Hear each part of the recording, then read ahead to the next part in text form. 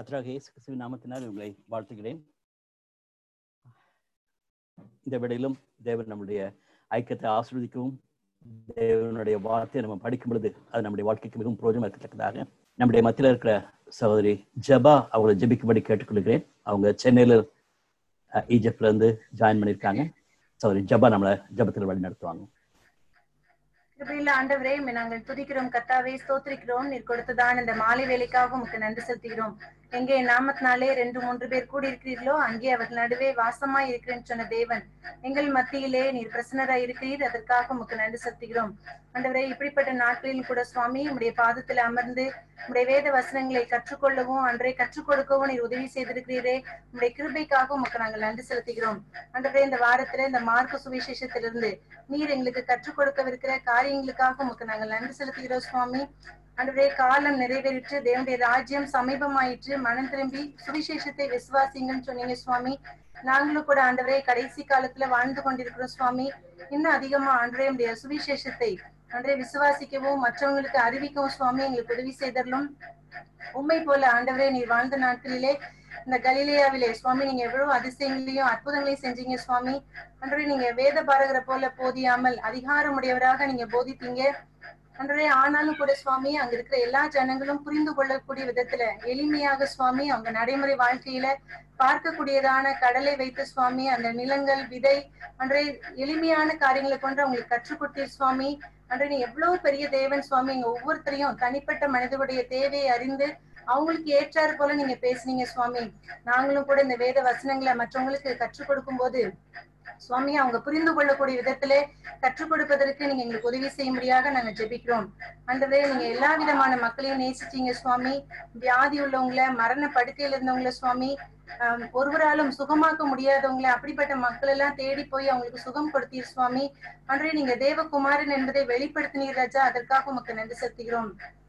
எல்லாவற்றுக்கும் மேல ஆண்டவரே உங்களுடைய சித்தத்தின்படி செய்யறவங்களா நீங்க எங்களை மாற்றும்படியா நாங்க ஜெபிக்கிறோம் சுவாமி. ஆண்டவரே, நாங்க எவ்வளவுதான் காரியங்களை போதித்தாலும் என்ன செஞ்சாலும் தனிப்பட்ட வாழ்க்கையிலே உம்மோடு கூட உள்ள உறவிலே அன்றே நாங்க நிலைத்திருப்பதற்கு எங்களுக்கு உதவி செய்தரலும். நீர் அதை தான் எதிர்பார்க்கிறீங்க சுவாமி. உங்களுடைய சித்தத்தின்படி அன்றே நாங்க செய்யணும்னு சொல்லி எதிர்பார்க்கிறீங்கப்பா. அப்படி இருக்கும்போதுதான் நாங்க உங்களுக்கு சகோதரர்களா சகோதரிகளா இருக்க முடியும் சுவாமி. அப்படிப்பட்ட கிருபையை எங்க ஒவ்வொருத்தருக்கும் நீங்க தரும்படியாக நாங்க ஜெபிக்கிறோம். அன்றே, அந்த சிறு பையன் சுவாமி 5 அப்ப 2 மீன் அந்த பையனை நீங்க உபயோகப்படுத்தினீங்க சுவாமி. அதே போல ஒவ்வொருத்தரையும் நீங்க பயன்படுத்தினீங்கப்பா. எல்லா விதமான மக்கள் மீதும் கரிசனை உள்ள ஆண்டவராக இருந்தீங்க. தனிப்பட்ட மக்கள் மேல அன்று நீங்க அதிக அக்கறை எடுத்தீங்க சுவாமி. அப்படிப்பட்ட கிருபை நீங்க எங்க ஒவ்வொருத்தருக்கும் தரும்படியாக நாங்க ஜெபிக்கிறோம். இந்த மார்க்கு சுவிசேஷத்திலிருந்து இன்னும் சுவாமி நாங்க என்னெல்லாம் கற்றுக்கொள்ளணுமோ நீங்க எங்களுக்கு உதவி செய்யும்படியாக நாங்க ஜெபிக்கிறோம் சுவாமி. புரிந்து கொள்ளக்கூடிய கிருபைகளை தாரும் எங்களுக்கு. அன்றே இதை கற்றுக் கொடுக்கிற அங்கிக்காக விசேஷமாய் நன்றி செலுத்துகிறோம் சுவாமி. அவங்களுடைய பிரயாசங்கள் முயற்சிகள் எல்லாவற்றையும் அன்றே நீங்க ஆசீர்வதிக்கும்படியாக நாங்கள் ஜெபிக்கிறோம். அவங்களோடு கூட இணைந்து பணிபுரிகிற ஒவ்வொருத்தருக்கும் விசேஷ கிருபைகளை நீங்க கட்டளையிடும்படியாக நாங்கள் ஜெபிக்கிறோம் சுவாமி. அன்றே, நாங்க எல்லாருமாக இணைந்து உங்களுடைய வேத வசனங்களை படிக்கவும் அன்றே தியானிக்கவும் அதன்படி வாழவும் எங்களுக்கு உதவி செய்யுங்கப்பா. இப்ப இருக்கிற சமுதாயத்துல உண்மை நாங்க பிரதிபலிக்கிறவங்களா வாழ்ந்து காண்பிக்க எங்களுக்கு உதவி செய்தரலும். இந்த நேரம் முழுவதுமாக நீரே பொறுப்படுத்திக் கொள்ளும். அன்றே, இங்க இருக்கிற ஒவ்வொருத்தரோடும் நீங்க தனிப்பட்ட முறையிலே இடைப்படும்படியாக நாங்க ஜெபிக்கிறோம் சுவாமி. கீழ்ப்படுகிற இருதயத்தை தாரும், நீரை பொறுப்படுத்திக் கொள்ளும், வழி நடத்தும். இயேசுவின் நாமத்தில் ஜெபிக்கிறோம் நல்ல பிதாவே, ஆமென். Thank you so much, Sister Jaba, for that meaningful prayer. நம்ம முதல் நாள் ஸ்டார்ட் பண்ணும் பொழுது இந்த மார்க் யார் என்று நம்ம பார்த்தோம். அவரை குறித்து நம்ம பார்க்கும் பொழுது ஒரு மிகவும் சாதாரண வாழ்க்கை வாழ்ந்த ஒரு நபர், அதிலும் குறிப்பாக ஆண்டவரை விட்டு சிறிது தூரம் பிரிந்து போன நேரத்திலும் கூட கிருபையாக தேவன் அவரை அழைத்து வந்து அவரை நல்ல ஒரு ஊழியக்காரனாக உருவாக்கி இன்னைக்கு நம்மளுடைய காலத்துல இந்த சுவிசேஷத்தை கொடுத்திருக்காரு என்று பார்த்தோம். நம்மளும் கண்டிப்பாகவே எப்படிப்பட்ட சூழ்நிலை இருந்தாலும் ஆண்டவருடைய காலத்துல நம்ம உபயோகிக்கப்படுவதற்கு நம்மளை தாழ்த்தி ஒப்பு கொடுக்கணும். பர்னபா போல நல்ல மென்டார்ஸ் நமக்கு ரொம்ப தேவை. இந்த புத்தகத்தினுடைய பின்னணியத்தையும் பார்த்தோம். ஒரு பிராட் அவுட்லைனை நம்ம பார்க்கும்போது நம்ம துவங்கி பார்த்து கொண்டிருந்தோம். முதல் 13 வசனங்கள்ல எப்படி இந்த ஆண்டவர் அவரை வந்து மார்க்கு த சர்வன்ட், பணியாள் என்றுதான் அறிமுகப்படுத்துகிறார். அவரை எப்படி ஆண்டவர் அந்த ப்ரிப்பரேஷன் பார்ட் ஆஃப் இட் இருந்தது நம்ம பார்க்கலாம். யோவான் ஸ்நானகன் அவரை குறித்து அறிமுகப்படுத்தும் பொழுது, நான் வந்து இப்போ தண்ணீர்னால் ஞானஸ்நானம் கொடுக்கிறேன், பட் எனக்கு பின்னால வருகிறவர் அவர் மேலானவர், அவர் தூய ஆவியானவனாலே ஞானஸ்தானம் கொடுப்பார் என்று சொல்லி அவருக்கு ஞானஸ்தானம் கொடுத்ததாகவும், அது மட்டுமல்லாதபடிக்கு இயேசுவானவருடைய அந்த சோதனையை எப்படி சந்தித்தார் என்று நம்ம பார்த்தோம். அன்னைக்கு முடிக்கும் பொழுது இந்த விஷன் ஸ்டேட்மெண்ட் அல்லது சகோதரி ஜபா ஜபித்தது போல தேவனுடைய ராஜ்யம் சமீபமாயிற்று, மனம் திரும்பி சுவிசேஷத்தில் விசுவாசம் வையுங்கள் என்ற சத்தியத்தை அவர் குறிப்பிட்டு சொன்னதை மார்க் மிக அழகாக குறிப்பிட்டு சொன்னதாக நம்ம பார்த்தோம். அதை தொடர்ந்து அந்த தரிசனத்துக்கு ஏற்றதுமாக அவருடைய மிஷன் அமைந்தது என்று நம்ம பார்த்தோம். அவருடைய செயல்பாடுகள், அவர் இந்த உலகத்துல செயல்படுத்த வேண்டிய காரியங்களை திட்டமான ஒரு தரிசனத்தோடு கூட அவர் செயல்பட்டார் என்று நம்ம பார்க்கிறோம். அதை மையமாக வைத்துதான் அற்புதமான காரியங்களை செய்தார். தனிப்பட்ட நபர்கள் மேல அவர் அக்கறை கொண்டார். தேவனுடைய வார்த்தையை திட்டமும் தெளிவுமாக மக்கள் புரிந்து கொள்ள ஏற்றுக்கொள்ளும் வண்ணமாக அவர் குறிப்பிட்டு சொன்னதாக நாம் பார்க்கிறோம். அவருடைய செயல்பாடுகளும் வார்த்தையும் சேர்ந்து போக வேண்டும். அது மரண பரியந்தம் அப்படியே இருந்ததாக நம்ம பார்க்கலாம். He was a man of integrity. ரெண்டும் சேர்ந்திருந்து செய்யக்கூடிய தன்மை பெற்றவராக இருந்தார் என்று பார்க்கிறோம். பார்க்கும் பொழுது அதற்கு நிறைய பேர் ரெஸ்பாண்ட் பண்ணாங்க, நிறைய பேர் ஆசிரியக்கப்பட்டாங்கன்னு ஒரு பக்கம் இருந்தாலும் கூட அப்போசிஷனும் ஈக்குவலா வந்து கொண்டுதான் இருந்தது. அவருடைய சொந்த ஊர்லயே வந்துச்சு, அவருடைய குடும்பத்துல வந்துச்சு, அவருடைய சமுதாயத்துல வந்துச்சுன்னு சொல்லி பார்க்கிறோம். ஆவிக்குரிய மக்களை காணப்பட வேண்டியவங்க அவங்களே இயேசு கிறிஸ்துவனுடைய நல்ல செய்திகளை ஏற்றுக்கொள்ளாதபடிக்கு எதிர்த்து செய்தார்கள் சொல்லி நம்ம பார்த்தோம். 3 பிரிவாக நம்ம பிரிக்கும் பொழுது முதல் வசனத்திலிருந்து 1ஆம் அதிகாரத்திலிருந்து 8ஆம் அதிகாரம் 26ஆம் வசனம் வரைக்கும் 3 வருட காலத்திலே இயேசுவானவர் செய்த ஊழியங்கள், கலிலேயா சுற்றிலும் செய்த ஊழியங்களை குறித்து நேற்று வரைக்கும் நம்ம பார்த்திருக்கிறோம். இன்னைக்கு நம்ம பார்க்க போறது ஒரு 6 மாத காலத்துல இயேசுவானவர் கலிலேயாவை விட்டு எருசலேமை நோக்கி போகிற காலகட்டத்தை நம்ம பார்க்க போறோம். அதான் இன்னைக்கு நம்ம படிக்க போறோம். அவர் எருசலேமுக்கு போகல. 11ஆம் அதிகாரம் 1ஆம் வசனத்துலதான் எருசலேமுக்கு போனதா நம்ம பார்க்கிறோம். ஸோ கர்த்தருக்கு சித்தமானா நாளைக்கு அவர் எருசலேமிலே செலவழித்த அந்த 8 நாட்களை குறித்து அதிகமாக பார்க்க போகிறோம். அதை பேஷன் வீக் என்று அழைப்பார்கள். பாடு மரணங்களை குறித்தான செய்தியை அதிகமாக நம்ம படிக்க போகிறோம். இன்றைக்கு நம்ம பார்க்க போகிற செய்தி என்னன்னா, he was going towards Jerusalem என்று நம்ம பார்க்கிறத அதை மார்க்கும் சரி மத்தேயுவும் குறிப்பிட்டு சொல்றாங்க. மத்தேயு 16ஆம் அதிகாரம் 26ஆம் வசனத்துக்கு பின்பாக ஒரு ஷிஃப்ட் இருக்கிறத நம்ம பார்க்கலாம். மார்க் இந்த பகுதியில் ஒரு ஷிஃப்ட் இருக்கிறத நம்ம பார்க்கலாம். ஆனா ரொம்ப கிளாசிக்கா ரொம்ப ஷிஃப்ட் இருக்கிற பகுதி என்னன்னா லூக்கா. இன்ஃபேக்ட் லூக்கா புத்தகத்தை நம்ம படிக்கும்போது பார்க்கலாம். லூக்கா புத்தகத்தை 2ஆ பிரிக்கலாம். 1ஆம் அதிகாரம் 1ஆம் வசனத்திலிருந்து 9ஆம் அதிகாரம் 50ஆம் வசனம் வரைக்கும். அதன் பின்பு அவர் எருசலேமுக்குள்ள கடந்து போனதாக பார்க்கலாம். எல்லா பைபிள் கமெண்டேட்டர்ஸும் லூக்கா 9ஆம் அதிகாரம் 51ஆம் வசனத்தை மிக முக்கியமான வசனமா வைக்கிறாங்க.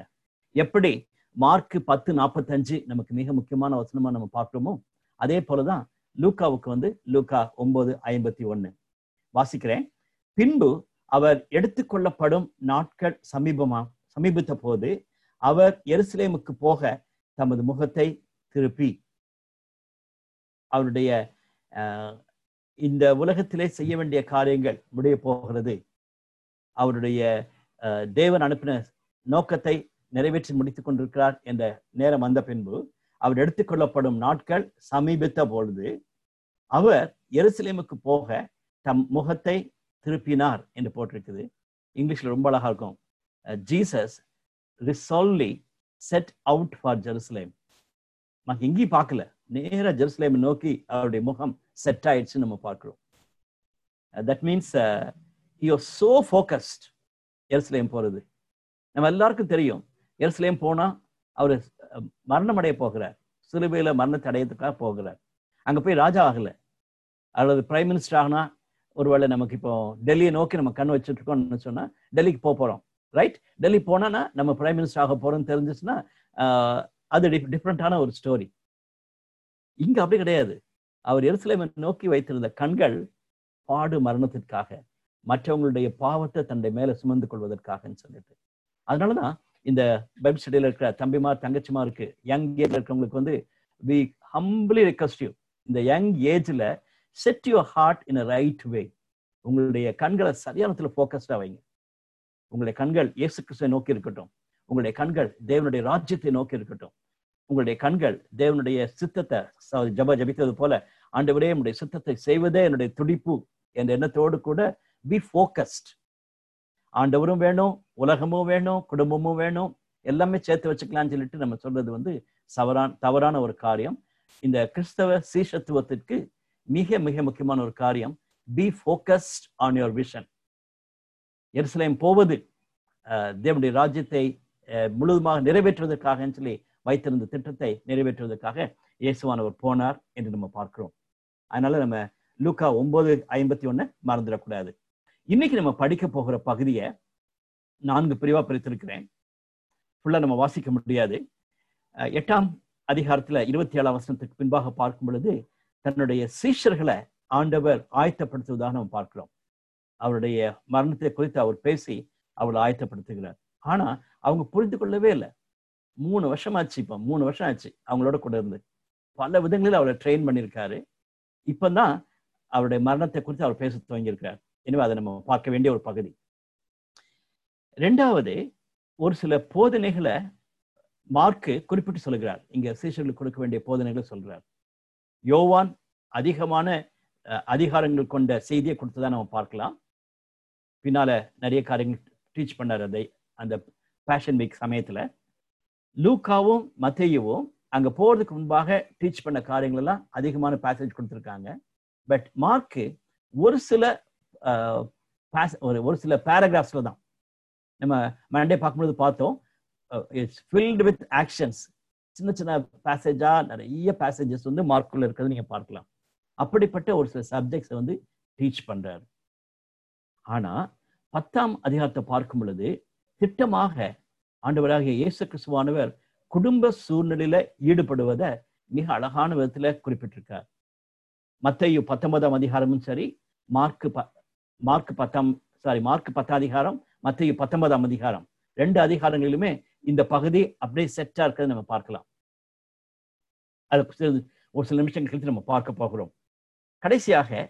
கடைசி நாட்களில அவர் எருசலேமுக்குள்ள நுழைவதற்கு முன்பாக கடைசி நாட்களை குறித்தும் ஒரு சில வார்த்தைகளோடு கூட நான் பகிர்ந்து கொள்ளணும். இன்னைக்கு கண்டிப்பாகவே நேரம் இல்லை. ஆனா இந்த 4 முக்கியமான காரியங்களை இன்னைக்கு மாலை வேளையில நம்ம படிக்கலாம். நம்முடைய மத்தியில இருக்க சவன் டேனி திருநெல்வேலி ஈவுல இருந்து தம்பி ஜாயின் பண்ணியிருக்காங்க. அவங்கள வாசிக்கும்படி நான் கேட்டுக்கொண்டிருக்கிறேன். மார்க்கு 8ஆம் அதிகாரம் 27ஆம் வசனத்திலிருந்து 38ஆம் வசனம் வரைக்கும் இருக்க பகுதியை நமக்காக வாசிப்பாங்க. Danny. Thank you, uncle. I'm audible? Yes, sir. Danny. Thank you, uncle. Mark 8ஆம் அதிகாரம் 27 முதல். பின்பு இயேசுவும் அவருடைய சீஷர்களும் புறப்பட்டு பிலிப்பு செசரியா பட்டணத்தை சேர்ந்த கிராமங்களுக்கு போனார்கள். வழியிலே அவர் தம்முடைய சீஷர்களை நோக்கி, ஜனங்கள் என்னை யார் என்று சொல்லுகிறார்கள் என்று கேட்டார். அதற்கு அவர்கள், சிலர் உம்மை யோவான் ஸ்நானன் என்றும், சிலர் எலியா என்றும், வேறு சிலர் தீர்க்கதரிசிகளில் ஒருவர் என்றும் சொல்லுகிறார்கள் என்றார்கள். அப்பொழுது அவர், நீங்கள் என்னை யார் என்று சொல்லுகிறீர்கள் என்று கேட்டார். பேதுரு பிரதித்திரமாக, நீர் கிறிஸ்து என்றான். அப்பொழுது தம்மை குறித்து ஒருவருக்கும் சொல்லாதபடிக்கு அவர்கள் உறுதியாய் கட்டளையிட்டார். அல்லாமலும் மனுஷகுமாரன் பல பாடுகள் பட்டு மூப்பராலும் பிரதான ஆசாரியராலும் வேத பாரகராலும் ஆகதான் என்று தள்ளப்பட்டு கொல்லப்பட்டு 3 நாளைக்கு பின்பு உயிர்த்தெழுந்திருக்க வேண்டியது என்று அவர்களுக்கு போதிக்க தொடங்கினார். இந்த வார்த்தையை அவர் தாராளமாக சொன்னார். அப்பொழுது பேதுரு அவரை தனியே அழைத்து கொண்டு போய் அவரை கடிந்து கொள்ளத் தொடங்கினான். அவர் திரும்பி தம்முடைய சீஷரை பார்த்து பேதுருவை நோக்கி, எனக்கு பின்னாக போ சாத்தானே, நீ தேவனுக்கு ஏற்றவைகளை சிந்தியாமல் மனுஷருக்கு ஏற்றவைகளை சிந்திக்கிறாய் என்று சொல்லி அவனை கடிந்து கொண்டார். பின்பு அவர் ஜனங்களையும் தம்முடைய சீஷர்களையும் தம்மிடத்தில் அழைத்து, ஒருவன் என் பின்னே வர விரும்பினால் அவன் தன்னைத்தான் வெறுத்து தன் சிலுவை எடுத்துக்கொண்டு என்னை பின்பற்ற கடவன். தன் ஜீவனை ரட்சிக்க விரும்புகிறவன் அதை இழந்து போவான். என் நிமித்தமாகவும் சுவிசேஷ நிமித்தமாகவும் தன் ஜீவனை இழந்து போகிறவன் அதை ரட்சித்துக் கொள்வான். மனுஷன் உலகம் முழுவதும் ஆதாயப்படுத்திக் கொண்டாலும் தன் ஜீவனை நஷ்டப்படுத்தினால் அவனுக்கு லாபம் என்ன? மனுஷன் தன் ஜீவனுக்கு ஈடாக எண்ணத்தை கொடுப்பான்.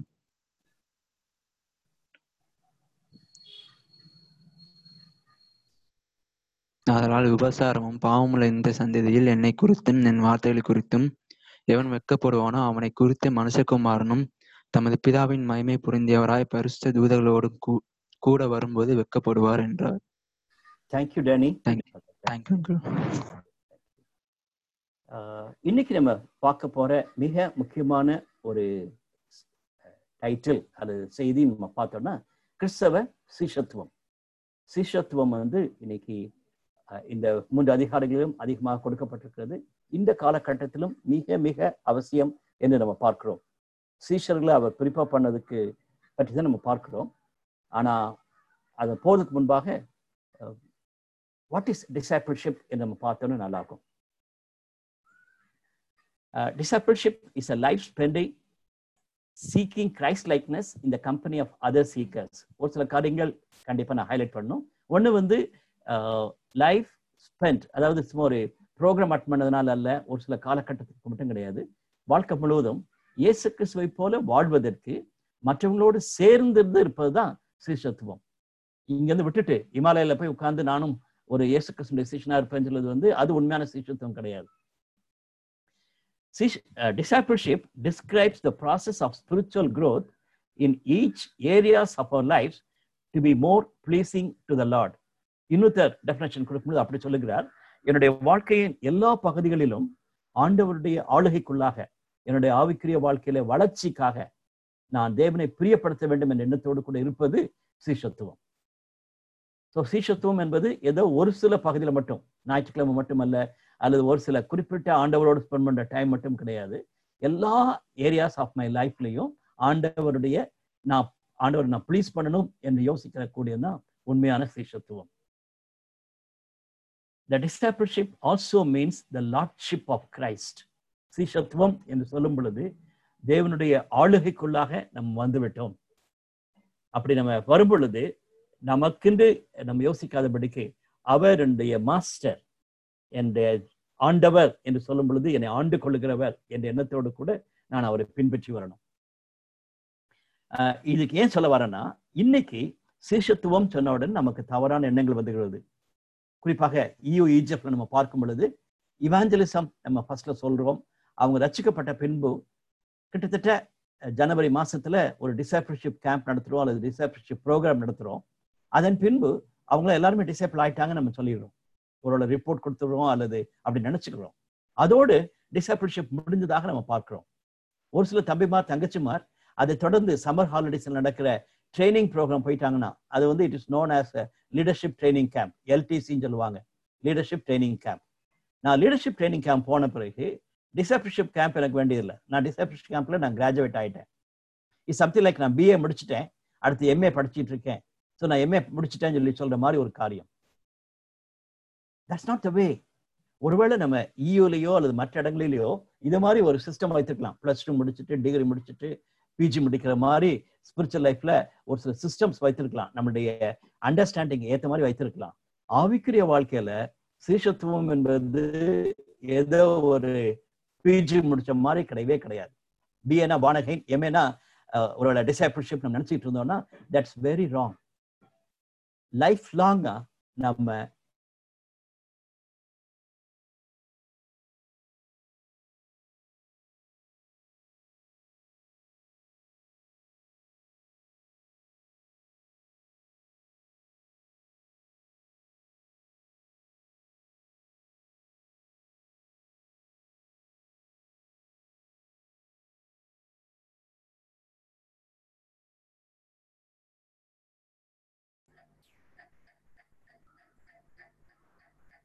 இயேசு கிறிஸ்துவினுடைய சீஷன். அதை நீங்க தயவு செய்து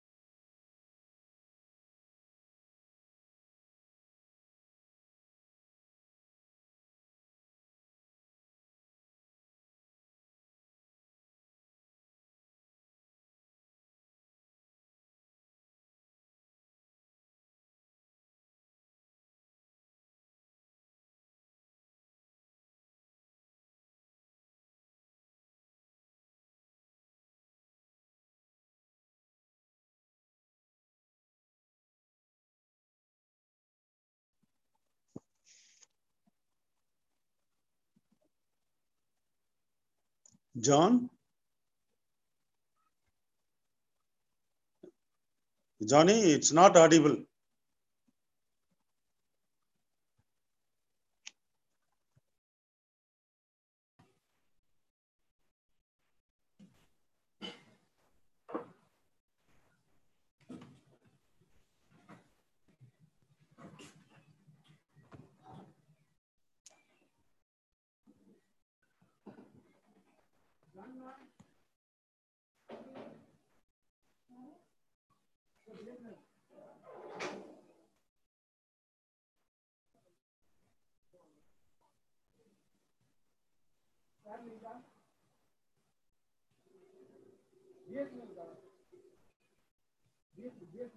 Sister Jeba?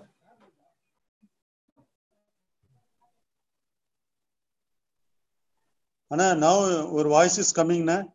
Okay. Vardana. Internet problem. Okay. Thank you. I'm extremely sorry. We have some limitations.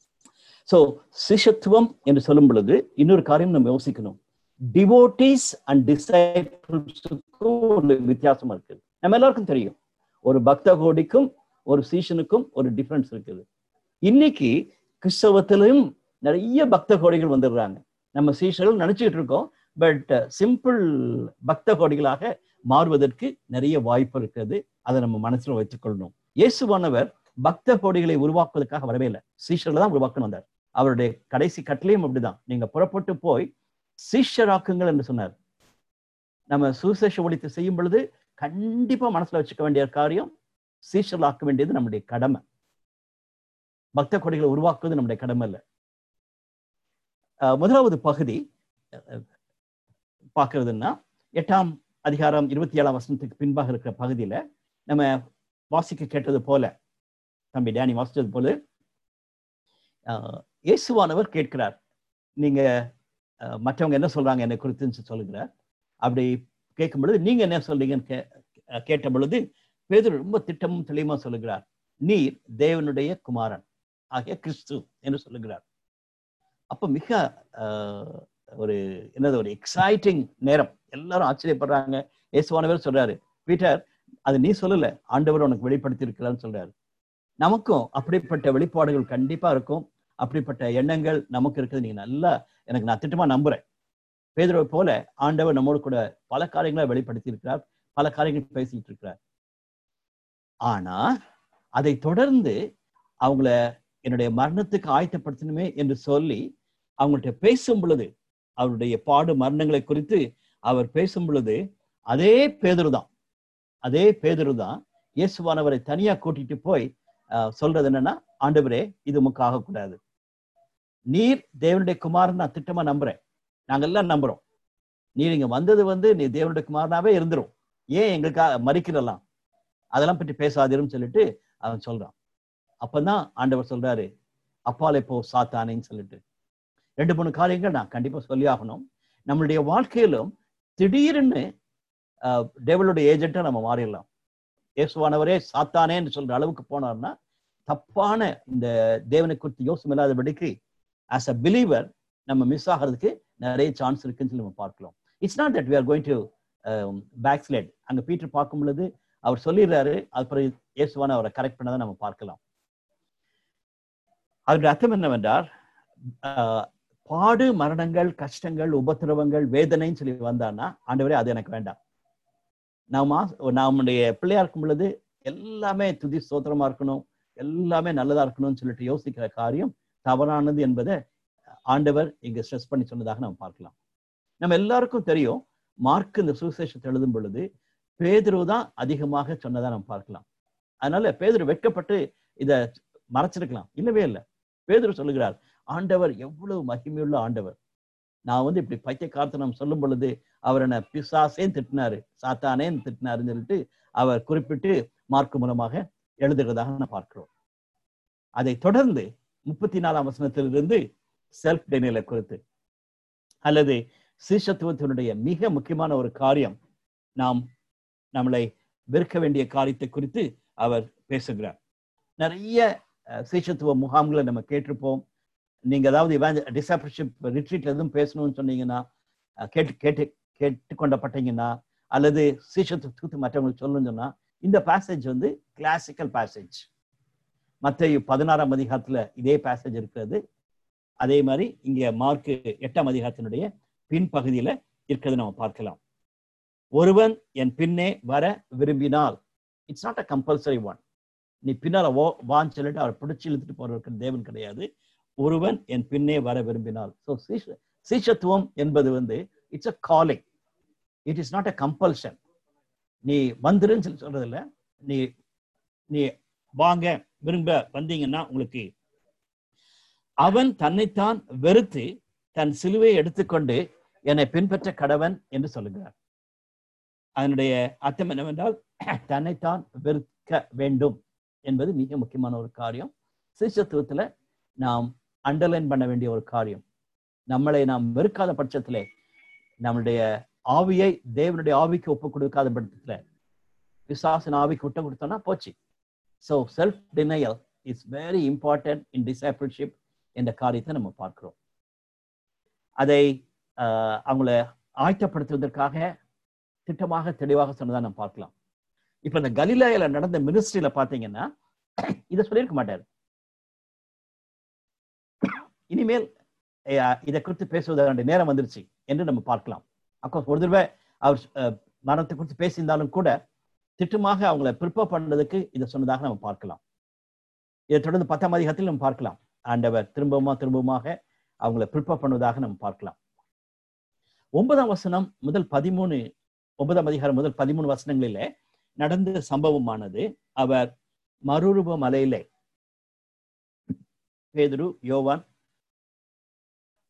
மற்றும் யாக்கோபு முன்பாக அவர் மறுரூபமானார் சொல்லி பார்க்கிறோம். அதனுடைய அர்த்தம் என்னவென்றால், அவருடைய 2வது வருகைக்கு இவர்களை ஆயத்தப்படுத்துவதற்காக திட்டமாக இயேசு கிறிஸ்துவனுடைய 2வது வருகை குறித்தான ஒரு ஆயத்தத்தை சீஷர்கள் பெற்றுக்கொள்ளத்தக்கதாக அவர் சென்ற பின்பு திருச்சபையை அவங்க கவனிக்கும் பொழுது இந்த 3 சீஷர்களும் அப்படிப்பட்ட ஒரு உறுதியோடு கூட, அதனாலதான் 1 பேதுரு புத்தகத்தில் அவர் எழுதும் பொழுதும் சரி, யோவான் தன்னுடைய நிருபத்தில் எழுதும் பொழுதும் இந்த அனுபவத்தை அவங்க உன்னதமானதாக கருதுகிறாங்க. ஆனாலும் அதுல நான் கேட்க வேண்டிய ஒரு முக்கியமான கேள்விகள் நம்ம வைத்திருக்கிறேன். ஏன் இதை பற்றி சொல்லாதீங்கன்னு சொல்றாரு. 9ஆம் அதிகாரம் 9ஆம் வசனத்தில் நம்ம வாசிக்கிறோம், அவர்கள் மலையிலிருந்து இறங்கி வரும் பொழுது அவர் அவர்களை நோக்கி, மனுஷகுமாரன் மரித்தோரிலிருந்து எழுந்திருக்கும் வரைக்கும் நீங்கள் கண்டவைகளை ஒருவருக்கும் சொல்ல வேண்டாம் என்று கட்டளையிட்டார். நீங்கள் கண்டவைகளை ஒருவருக்கும் சொல்ல வேண்டாம் என்று சொன்னார். நீ சாகிற வரைக்கும் சொல்லல, ஆண்டவர் உயிரோடு எழும்புற வரைக்கும் இதை பற்றி சொல்ல வேண்டாம் சொல்லி. That means it's going to happen, you just wait and see என்பதாக இந்த 3 பேருக்கும் சொல்லுகிறார். இவங்க 3 பேரை விட்டுட்டு அவர் தனியா போய் இரவு முழுவதும் ஜெபிக்கும் பொழுது அப்படி மறுரூபமாயிருக்கலாம். மோசையோடும் எலியாவோடும் கூட அவர் பேசியிருந்திருக்கலாம். அது வேண்டியதில்லை. ஆனா இவங்க 3 பேருக்கு முன்னால அது செய்வது நிமித்தமாக அந்த செய்தியை உறுதிப்படுத்துவதற்காக சொன்னதாக நம்ம பார்க்கலாம்.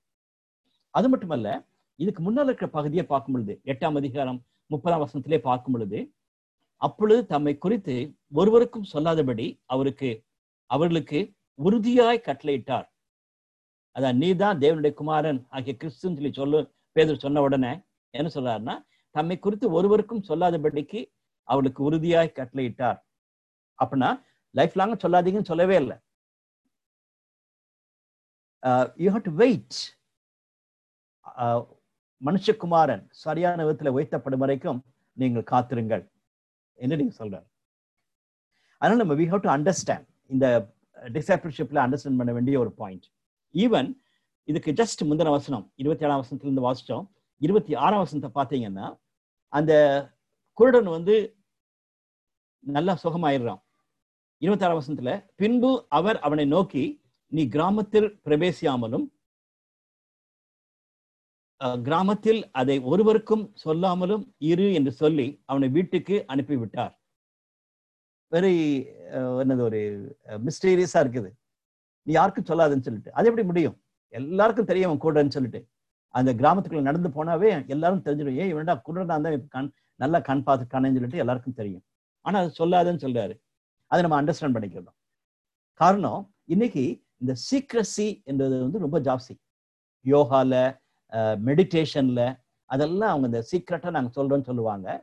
நம்ம கிறிஸ்டியன்ஸே நம்ம நம்மளை தப்பா கொண்டு போறதுக்கு வாய்ப்பு இருக்கிறது. இயேசுவானவரே எல்லாம் சீக்ரெட்டா வச்சுக்கங்கன்னு சொன்ன மாதிரி சொல்லுவாங்க. நம்ம அதை புரிந்து கொள்ளாத பட்சத்துல சீஷத்துவத்துல நம்ம மாட்டிக்குவோம். வேதத்துல சீக்ரெட்டா வச்சுக்கொள்ளுங்க, சீக்ரெட்டா செய்யுங்கன்னு சொல்றது வந்து எங்கேயுமே சொல்லப்படல. இதனுடைய அர்த்தம் என்னவென்றால், இயேசுவானவர் மகிமைப்படும் வரைக்கும் தன்னை அனாவசியமாக ஒரு பெரிய மனுஷனாக காட்டுவதோ அல்லது ஒரு பெருமைப்படுத்துவது மாதிரி காட்டுவதற்கோ அவர் விரும்பவில்லை. நேற்று நம்ம பார்த்தோம், தன்னை ப்ரொஜெக்ட் பண்ணுவதற்காக அவர் அற்புதங்களை செய்யவே இல்லை. நான் பெரிய ஆளுடா, நீ எல்லாம் வாங்க, ஒரு பெரிய கூட்டத்தை கூட்டணும்னு சொல்லிட்டு அவர் செய்ததாக நம்ம பார்க்கவே இல்லை. அதனாலதான் அவர் தன்னுடைய பணியை செய்து கொண்டிருக்கிறார். பட் ஏற்ற காலத்துல தேவன் அவரை உயர்த்துவார். ஏற்ற காலத்துல எல்லாருக்கும் இவரே கிறிஸ்து என்பதை அறிந்து கொள்வாங்க. அது வரைக்கும் நீங்க பொறுமையா இருங்க என்று சொன்னதாக நம்ம பார்க்கலாம்.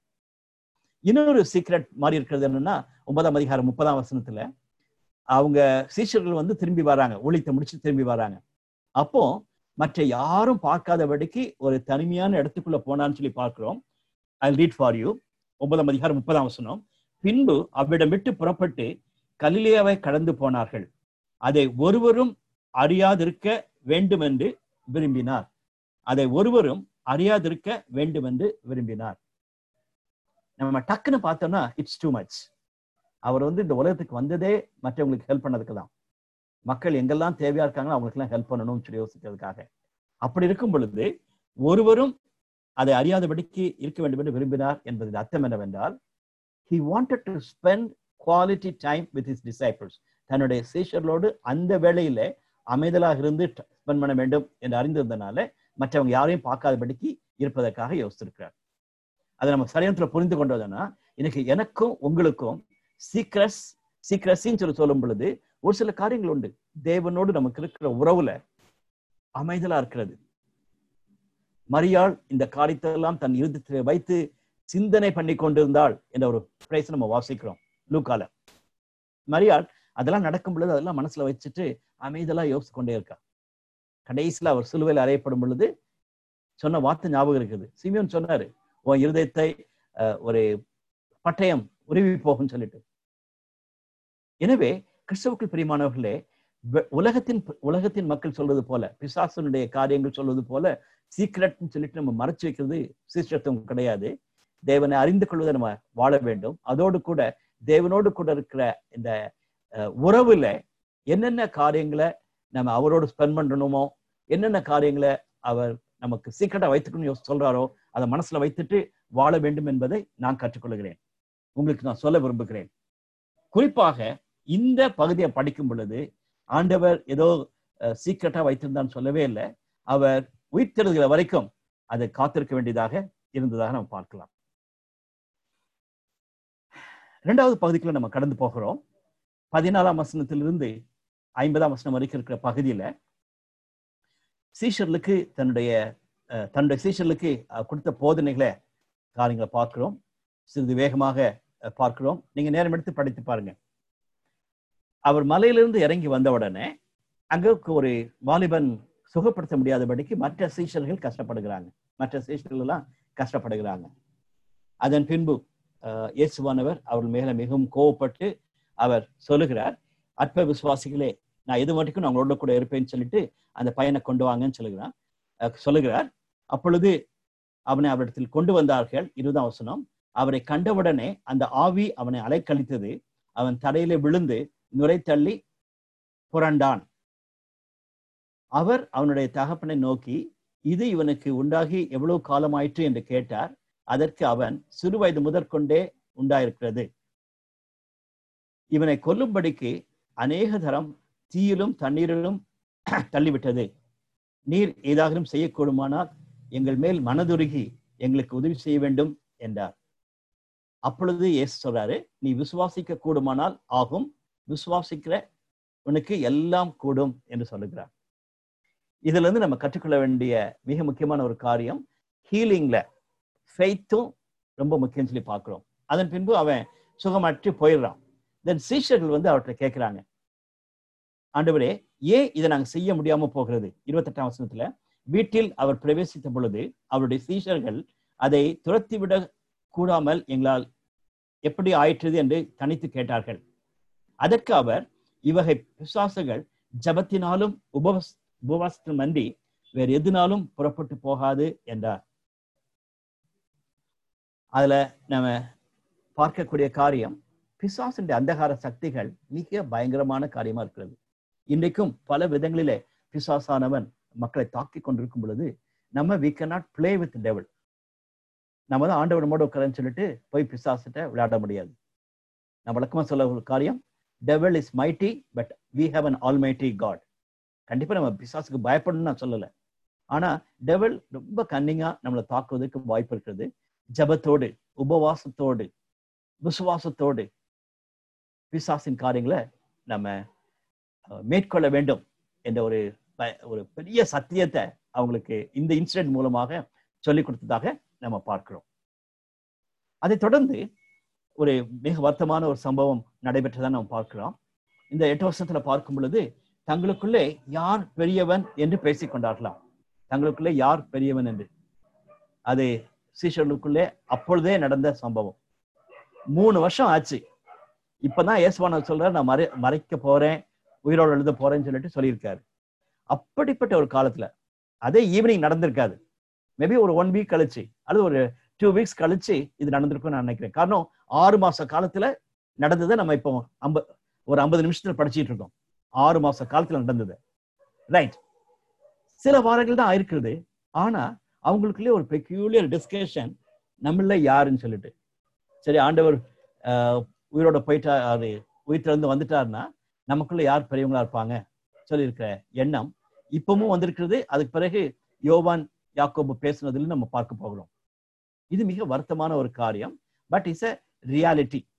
இன்னைக்கும் சர்ச்சில் கமிட்டிஸுக்கு போடுற போட்டி பொறாமைகள், தங்களுக்குள்ள பெரியவங்க யாருன்னு சொல்றது, அதே மாதிரி கமிட்டிஸ்குள்ள வந்த பிறகு பொசிஷன் வரலன்னா ரொம்ப கவலைப்படுறவங்க, பிரசிடென்ட் செக்ரட்டரி ஆகலைன்னா எனக்கு ஒண்ணுமே இல்லைன்னு சொல்ற மாதிரி ஒரு ஃபீலிங், அப்படிப்பட்ட பரிதாபமான காரியங்கள் பிசாசு கொண்டு வந்து கொண்டிருக்க காலத்துல சீஷத்துவத்தை குறித்து பேசும் பொழுது மிக கவனமாக இருக்க வேண்டிய ஒரு காரியத்தை இங்க ஸ்ட்ரெஸ் பண்ணி பார்க்கிறோம். 3வது காரியம் 38ஆம் வசனத்திலிருந்து 40ஆம் வசனம் வரைக்கும். அப்பொழுது யோவான் அவரை நோக்கி, யோவான் மிக அன்பான ஒரு சீஷன், ரைட்? போதகரே, நம்மை பின்பற்றாதவன் ஒருவன் உமது நாமத்தினாலே பிசாசுகளை துரத்துகிறதை கண்டோம். அவன் நம்மை பின்பற்றாதவனால் அவனை தடுத்தோம் என்றான். ஓகே, தனியா தான் அவன் சொல்றாரு. ஆனா ஒரு வி என்று சொல்லுகிறார். நாங்க ஒரு சிலர் பார்த்தோம், உம்முடைய நாமத்தினாலே அவன் பிசாசுல துரத்திக்கிட்டு இருக்கான், நம்ம கூட சேராதனால அவனை துரத்துக்கிறோம்னு சொல்லிட்டு. இன்னைக்கும் இது ஒரு பெரிய ரியாலிட்டி.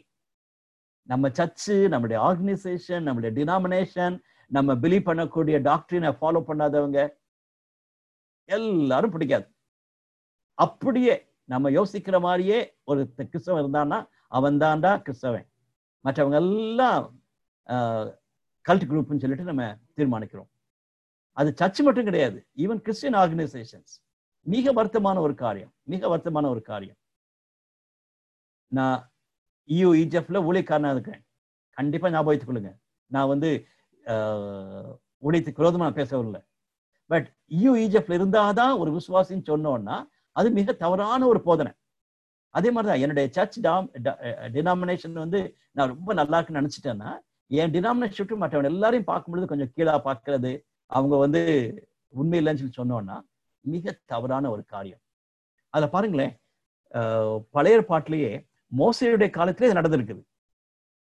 தேவன் சொன்னாரு, 70 பேரை நீ தெரிந்து கொள், 70 பேரும் வரட்டும்னு சொல்லி சொல்றாரு. உடனே மோசே கட்டளையிடுகிறார், 70 பேரும் அவங்க மீட் பண்றாங்க. அந்த 70 பேர் மீட் பண்ணும் பொழுது இந்த 2 நபர்கள் துணிகரமா போல, அவங்க அந்த மீட்டிங் ஹாலுக்கு போகாம தங்களுடைய வீட்டிலே இருக்காங்க.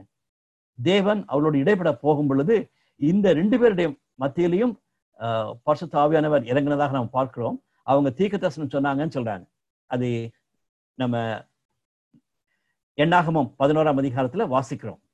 அப்போ யோசுவா ஓடி சொல்றான், மோசஸை பார்த்து, தயவுசெய்து அதை ஸ்டாப் பண்ணும், இந்த 2 பேரும் தீர்க்கதரிசனம் சொல்றாங்க, ஸ்டாப் பண்ணுன்னு சொல்லிட்டு. அப்போ மோசஸ் சொல்லக்கூடிய ஒரு செய்தி தான் உன்னதமான ஒரு செய்தி. என்னை குறித்து உனக்கு அப்படிப்பட்ட ஒரு வைராக்கியம் வருகிறதா? என்னுடைய வாஞ்சை என்ன தெரியுமா? இந்த 2 பேர் மட்டுமல்ல, இந்த நம்மளுடைய மத்தியில இருக்கிற ஆண்டவருடைய பிள்ளைங்க எல்லாருமே தீர்க்கதரிசனம் சொல்ல வேண்டும் என்பதுதான் என்னுடைய வாஞ்சை. அவங்க எல்லாருக்கும் மேலேயும் பரிசுத்த ஆவியானவர் வர வேண்டும் என்பதுதான் என்னுடைய வாஞ்சைன்னு சொல்லுகிறார். அதேதான் பிலிப்பியர் 1ஆம் அதிகாரம் 18ஆம் வசனத்துல பார்க்கும் பொழுது, சுவிசேஷத்தை பிரசங்கிகளை பார்க்கும் பொழுது நம்மள மாதிரிதான் டக்குன்னு யோசிக்க கூடும். பவுல் என்ன சொல்றாருன்னா, அப்படியே இல்லை, என்ன மோட்டிவோட அவங்க செஞ்சாலும் சரி, இயேசு கிறிஸ்து பிரசங்கிக்கப்படுறார், அதனால நான் சந்தோஷப்படுறேன், நான் தொடர்ந்து சந்தோஷப்படுவேன். நான் எதிர்பார்க்கிற மாதிரி அவங்க சுவிசேஷம் சொல்லாட்டாலும் பரவாயில்ல, I am happy that Jesus is proclaimed, Christ is preached என்று சொல்லுகிறார். இன்னைக்கு நம்மளுடைய இந்த டாலரன்ஸ் கொஞ்சம் கூடணும். கிறிஸ்தவர்கள் மத்தியில மிகவும் குறைந்து கொண்டு போற காரியம். அதனாலதான் இன்னைக்கு பல விதங்களில நம்முடைய தேசத்தின் காரியங்கள் நம்ம சந்திக்க முடியல. கிறிஸ்டியன்ஸ் என்னன்னா தே ஆர் யுனைடெட். அவங்க ஒரே எண்ணம் உள்ளவங்கன்னு சொல்றதுக்கு இல்லவே இல்லை. அவங்க கிறிஸ்துன்னு சொல்றாங்க, பைபிள்னு வச்சிருக்காங்க, ஆனா அவங்க எல்லாம் சேர்ந்திருக்க மாட்டாங்கன்னு சொல்லிதான் உலகமே அறிந்திருக்கிறது. அது மிக வருத்தமான ஒரு காரியம், ரைட்? இன்னொரு பகுதி அவங்களுக்கு டீச் பண்ணும் பொழுது சொன்ன காரியம் என்னன்னா, உன்னுடைய ஸ்டம்பிளிங் பிளாக்கா இருக்காத. மற்றவங்களுக்கு நீ ஸ்டம்பிளிங் பிளாக்கா இருந்தன்னா அந்த கையவோ அந்த கண்ணவோ வெட்டி போட்டா நல்லது. நரகத்துக்குன்னு சொல்லி 3 முறை நரகத்தை பற்றி இங்க பேசுகிறார். நரகம் இட்ஸ் அ ரியாலிட்டி என்பதை நம்ம சீஷத்துவத்துல கண்டிப்பா சொல்லிக் கொடுக்கணும். ஹெவன் ஹெல் இருக்குன்னு சொல்லுத இவாஞ்சலிஸ்டிக் கேம்ப்ல சொல்லி பயங்காட்ட வேண்டாம், பட் சீஷத்துவத்துல சொல்லணும். அதுதான் ஜீசஸ் இங்க சொல்றாரு, நரகத்துக்கு போகக்கூடாதுன்னு சொல்லிட்டு. ஆனா கடைசியில முடிக்கும்போது சொல்றாரு, நம்ம எல்லாரும் சேர்ந்திருந்து சந்தோஷமாக வாழ வேண்டும் என்பதை அவர் சொல்லிக் கொடுக்கிறதாக இந்த பகுதியில பார்க்கிறோம். நேரம் அதிகமாக இருக்கிறதுனால நான் இன்னும் 2 பாயிண்ட்ஸ் நான் சொல்லணும். 10ஆம் அதிகாரம் 31 வசனங்களை பார்க்கும் பொழுது ஒரு உன்னதமான ஒரு சாப்டர். நீங்க நேரம் எடுத்து நீங்க படிக்கணும். ஜஸ்ட் லைக் தட் ஈஸியா பிரிச்சிடலாம், 4 பிரிவா பிரிச்சிடலாம். It's on family. முதல் பகுதி, முதல் 12 வசனங்களில the dignity of importance of marriage. அது எந்த கான்டெக்ட்ல? பரிசேயர் கேட்கிறாங்க, மோசஸ் சொல்றாரே டைவர்ஸ் பண்ணிக்கலாம்னு சொல்லிட்டு, வாட் டு யூ திங்க்? நீதான் அன்பை பற்றி பேசுகிறீர், உண்மையை பற்றி எல்லாம் பேசுகிறீர், மோசையே எழுதியிருக்காரு, நீர் என்ன யோசிக்கிறீன்னு சொல்லிட்டு அவங்களை கன்ஃபரண்ட் பண்றாங்க. உங்களுடைய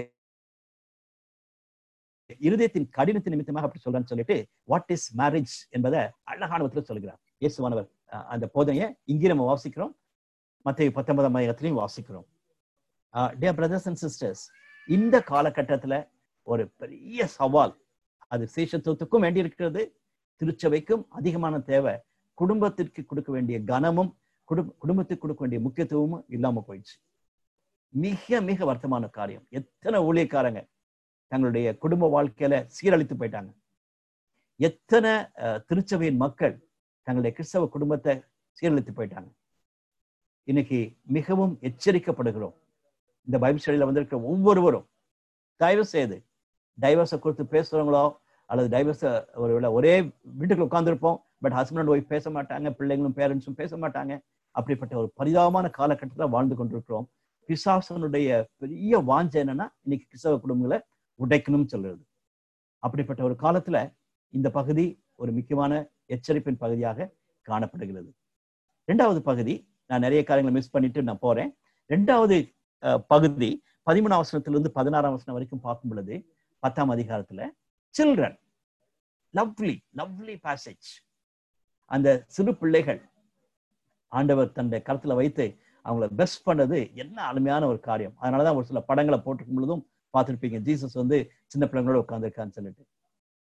ஒருவேளை நேருஜி பற்றி சொல்லும்போது சொல்றாங்க, அவருக்கு பூ பிடிக்கும், சில்ட்ரன் ரொம்ப பிடிக்கும்னு சொல்லிட்டு நேரு மாமான்னு சொல்லிதான் எல்லாரும் சொல்றாங்க. இன்னைக்கு நிறைய கிறிஸ்டியன் ஒர்க்கர்ஸுக்கு சில்ட்ரன் வந்தா அவங்களுக்கு ஒரு பெரிய கஷ்டம். அவங்க பேரண்ட்ஸை டிஸ்டர்ப் பண்றாங்க, சர்ச்சில் கத்திக்கிட்டு இருக்காங்க. பாஸ்டர்ஸுக்கு சில்ட்ரன் வர்றது பிடிக்காது. நிறைய ப்ரீச்சர்ஸுக்கு மீட்டிங்க்கு பெரியவங்க மட்டும்தான் வரணும், சில்ட்ரன் வரக்கூடாதுன்னு சொல்லுவோம். எனவே அது ஒருவேளை அவங்களுடைய அப்ஜெக்டிவ்ல இருக்கலாம், கான்சன்ட்ரேட் பண்ணி படிக்க வேண்டியது, அதனால சில்ட்ரன் வரக்கூடாதுன்னு சொல்லிட்டு. ஆனா if Jesus is there, what he will do? இயேசுவான் அங்க இருந்தாருன்னா என்ன செய்வார்னு சொல்லி நான் யோசிச்சு பார்க்கிறேன். கண்டிப்பா பிளான் பண்ணியிருப்பாரு. சர்ச்சில் Sunday school it's not a real substitute. நல்லா ஞாபகம் வச்சுக்கொள்ளுங்க. அதே மாதிரிதான் நம்மளுடைய EUEGF மீட்டிங்ல சில்ட்ரன் வந்தாங்கன்னா, அவங்க டிஸ்டர்ப் பண்ணாங்கன்னா அவங்கள கர்ஸ் பண்ணாதீங்க, அவங்கள பிளஸ் பண்ணுங்க. ரைட். அது மட்டும் இல்ல, நம்மளுடைய அனுதின வாழ்க்கையில சில்ட்ரனை பார்க்கும் பொழுது அவங்கள பிளஸ் பண்ணணும். 3வது பகுதி மிக மிக முக்கியமான ஒரு பகுதி, வாலிபனை பற்றி போட்டிருக்கிறது. 3 பேருமே எழுதுறாங்க, மத்தேயு, மார்க்கு, லூக்கா 3 பேருமே இந்த வாலிபனை பற்றி எழுதுறாங்க. அவன் ஒரு வாலிபன் சொல்லிட்டு சுவிசேஷன் எழுதுகிறார். ஸோ ஒரு ஃபேமிலியில ஹஸ்பண்ட் ஒய்ஃப் இருக்கிறாங்க, சில்ட்ரன் இருக்கிறாங்க, அடுத்தது வாலிபன். இன்னைக்கு வாலிபர்களுக்கு இருக்கிற ஒரு பெரிய பிரச்சனைன்னா தங்களுடைய பின்னணியம், தங்களுடைய பணம், அதனாலேயே கெட்டு போறவங்க நிறைய பேர் இருக்காங்க. ஒரு சில பேரண்ட்ஸ் அவங்க கெடுக்கிறது காரணமே பணத்தையா இருக்கலாம். அது நம்ம கவனமா இருக்கணும். இன்னைக்கு வாலிப பிள்ளைங்க எனக்கு ஒரு மொபைல் போன் வேணும்னு சொல்லும் பொழுது வாங்கி கொடுக்கறது தப்பே கிடையாது. ஆனா என் கிளாஸ்மேட் ஒரு ஆப்பிள் மொபைல் போன் வச்சிருக்கான், 35,000 ரூபாய்க்கு வச்சிருக்கான், நீங்களும் அதை வாங்கி கொடுக்கலன்னா நீங்க என்ன ஒரு பேரண்ட்ஸ் சொல்றதுனால நம்ம வெக்கப்பட்டு கொண்டு ஒரு ஆப்பிள் மொபைல் போனை வாங்கி கடனுக்காக வாங்கி கொடுத்துடுவோமே சொல்லி வாங்கி கொடுத்தோம்னா அவனுக்கு இதான் பிரச்சனை. இயேசுவானவர் பார்த்து, டே உன்னுடைய மொபைல் போனை கொடுத்துட்டு என்னை பின்பற்றி வான்னு சொன்னான்னா அவன் அப்படியே போயிடுவான். அவன் சர்ச்சுக்கு வர மாட்டான், மீட்டிங்க்கு வர மாட்டான். அதுக்கு யார் காரணம்? நீங்க தான் காரணம். இந்த ரிச் மேன் சொன்னோன்னு நீங்க பணத்தை மட்டும் நினைக்காதீங்க. இன்னைக்கு ஒரு சில காரியங்கள், அவனுடைய பைக்கு கொடுக்கறதுக்கு, அவனுடைய மொபைல் போனை கொடுக்கறதுக்கு அவனுக்கு இஷ்டமே இல்லைன்னா he is a real rich man தான். 1 தீமோத்தேயு 6ஆம் அதிகாரம் 10ஆம் வசனம் அடிக்கடி நம்ம பார்க்கக்கூடிய ஒரு காரியம். பண ஆசையே எல்லா தீமைக்கும் வேறா இருக்கிறது என்று நம்ம பார்க்கிறோம். அதனால அநேகர் தங்களுடைய வாழ்க்கையை கெடுத்துக் கொள்கிறாங்க, அவங்களுடைய விசுவாசத்தையே விட்டு ஓடிடுறாங்கன்னு சொல்லி போட்டிருக்கிறது. இன்னைக்கு அநேக வாலிப பிள்ளைங்க நம்முடைய EUEGFலையும் சரி, சர்ச்லையும் சரி வராம இருக்கிறது காரணம் maybe it's because of money. பணம் இருக்கிறதுனால இன்னும் அநேக பாவங்களும் அதோட சேர்ந்து வந்துருது. இந்த பகுதியில் நம்ம எச்சரிக்கப்படக்கூடிய ஒரு காரியம் என்னவென்றால், பணம் வாலிப பிள்ளைகளை அதிகமாக கெடுக்கிறத நம்ம பார்க்கலாம். அதே மாதிரி உங்களுடைய பிள்ளைகளுடைய ஃபியூச்சரை குறித்து பேசும் பொழுது, ஒரு கம்பெனில 50,000 கொடுக்காங்க, இன்னொரு கம்பெனில 55,000 கொடுக்குறாங்க, அதனால சம்பளம் 5,000 கூட இருக்கிறதுனால அந்த கம்பெனிக்கு போன்னு சொல்லிட்டு நீங்க தயவு செய்து சொல்லிடாதீங்க. அதே மாதிரி வாலிப பிள்ளைங்களும் ஏதோ ஒரு கம்பெனில கொஞ்சம் பணம் ஜாஸ்தி கொடுக்காங்களேன்னு சொல்லிட்டு போவது சரியில்லை. மற்ற எல்லா காரியத்தையும் யோசிக்கணும். அந்த 5,000 ரூபாய் கொடுக்கறதுனால உங்களுக்கு சண்டையும் வேலை செய்யணும்னு சொன்னாங்கன்னா அந்த 5,000 வாங்குறது waste. I am not against. ஒரு 5,000 ரூபாய் எக்ஸ்ட்ரா நீங்க வாங்குறதுனால ரொம்ப சந்தோஷப்படுறேன். ஆனா அது that's not be a criteria. இன்னைக்கு எத்தனை வாலிப பிள்ளைங்க எங்கள்கிட்ட சொல்றாங்க, எங்க அப்பா அம்மா சொல்றாங்க டவுரி வாங்கணும்னு சொல்லிட்டு. அன்பார்ச்சுனேட். இன்னைக்கு அநேக rich young men are spoiling their family life just because of dowry.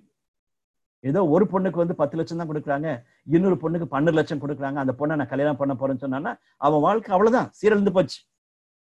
இயேசு கிறிஸ்து அவனை பார்த்து நீ பின்னால வான்னு சொன்னா எப்படி வருவான்? அந்த 2 லட்சம் ரூபாய் எக்ஸ்ட்ரா வாங்கியிருக்கானே. அவன் 10 லட்சம் வாங்கினதே தப்பு, டவுரி வாங்கினதே தப்பு. பட் பணத்துக்காக சொல்லி பின்னால போயிட்டு இருக்க வாலிப பிள்ளைங்க, சரி பையங்க மட்டும் கிடையாது, பொண்ணுங்களும் அப்படிதான். மிகவும் வருத்தமான ஒரு காரியம். எச்சரிக்கப்படுகிறோம். ஆனா அதே பகுதியில இன்னொரு பியூட்டிஃபுல் பேசேஜ் இருக்குது. 28ஆம் வசனத்துக்கு பின்னால பேதுரு நம்மள மறந்து சொல்றாரு, அப்பனா இவர் பேசுற பேச்சு ரொம்ப கஷ்டமா இருக்கே, நம்ம அவரை பின்பற்றி வந்துட்டோமேன்னு சொல்லி பேதுரு சொல்லும்போது சொல்றாரு, அப்படி நினைக்கவே நினைக்காத, நீ என்னை பின்பற்றி வந்தனா உனக்கு 100 மடங்கு நான் தருவேன்னு சொல்றாரு. என்ன அருமையான சத்தியம். Dear brothers and sisters, I tell you, it is true. It's true. 1978ஆம் ஆண்டு நான் என்னுடைய குடும்பத்துக்கு பாய் சொல்லிட்டு, நான் உங்கள்ட்ட பணமே நான் கேட்க மாட்டேன், ஆண்டவர் என்னை பார்த்துக் கொள்வார் சொல்லிட்டு நான் விசுவாசத்தோடு கூட ஸ்டெப் எடுத்து வெளியே வந்தேன். ஜனவரி 12ஆம் தேதி ஊழியத்தில் ஜாயின் பண்ணேன். இன்னைக்கு நான் திரும்பி பார்க்கிறேன், 42 வருஷம் ஆச்சு. கண்டிப்பாகவே ஆண்டவர் இந்த வசனத்தின்படி எனக்கு 100 அப்பா அம்மாவை 100 சகோதர சகோதரிகளுக்கு மேலாகவே கொடுத்திருக்கிறார். Family in Christ is so precious, so precious. இன்னைக்கு அநேக கிறிஸ்தவ குடும்பங்கள் அப்படி அதை அனுபவிக்காம இருக்கிறாங்க. அநேக விசுவாசிகள் அப்படி இல்லாம இருக்கிறாங்க. நம்மளுடைய பைபிள் ஸ்டடியில ரெகுலரா கலந்து கொள்ற தம்பி அடிக்கடி நம்ம பைபிள் வாசிச்சிருக்கான். ஒரு தடவை ஈவினிங்ல ஜோ பண்ணியிருக்கான், ஜீவான்னு சொல்லிட்டு. அவன் என்ன அப்பா தான் கூடுவான். Madurai EU student. ஒரு நாள் என் ஒய்ஃபும் நானும் மதுரை EU ப்ரோக்ராம் போயிருக்கும் பொழுது he was so much impressed. என்னுடைய ஒய்ஃப் அம்மான்னு சொல்லுவான், என்ன அப்பா தான் சொல்லுவான். நேற்று சாயங்காலம் நம்ம பைபிள் ஸ்டடி நடந்துட்டு இருக்க சமயத்துல his father passed away, அவருடைய பிசிக்கல் ஃபாதர் passed away. அவங்க ஹிந்துஸ். இன்னைக்கு அந்த கடைசி சம்பவம் நடக்கிற சமயத்துல அவனுக்கு ஒரு பெரிய பிரச்சனை. வீட்டுல 2வது பையன் தான் அப்பாவுக்கு வந்து கொல்லி வைக்கணும்னு சொல்லிட்டு நேற்று நைட் நாங்க ஜோ பண்ணோம், கூட அவனோட சேர்ந்து ஜோ பண்ணோம். இன்னைக்கு ஸ்டாஃப் ஒர்க்கர்ஸ் மற்ற ஃப்ரெண்ட்ஸ் எல்லாம் போய் அவனை என்கரேஜ் பண்ணியிருக்காங்க. அவனுக்கு இன்னொரு நல்ல ஒரு குடும்பங்கள் எல்லாம் இருக்கிறத கேள்விப்படும் பொழுது மகிழ்ச்சி அடைகிறேன். எல்லாம் முடிஞ்ச பிறகு ஒரு தேங்க்யூ வாட்ஸ்அப் மெசேஜ் போட்டிருந்தான். God is good. இன்னைக்கு தம்பிமார் தங்கச்சிமார், there are many families in Christ. உங்களுக்கு நூற்றுக்கணக்கான பிள்ளைகள், பெற்றோரும் பிள்ளைகளும் இருப்பாங்க, சகோதர சகோதரிகள் கிடைப்பாங்க. If only you are faithful. உண்மையான விதத்துல இருந்தீங்கன்னா இந்த ஃபேமிலிக்கு ஆண்டவர் கொடுக்குற ஒரு ஆசீர்வாதத்தை பார்க்க முடியும்.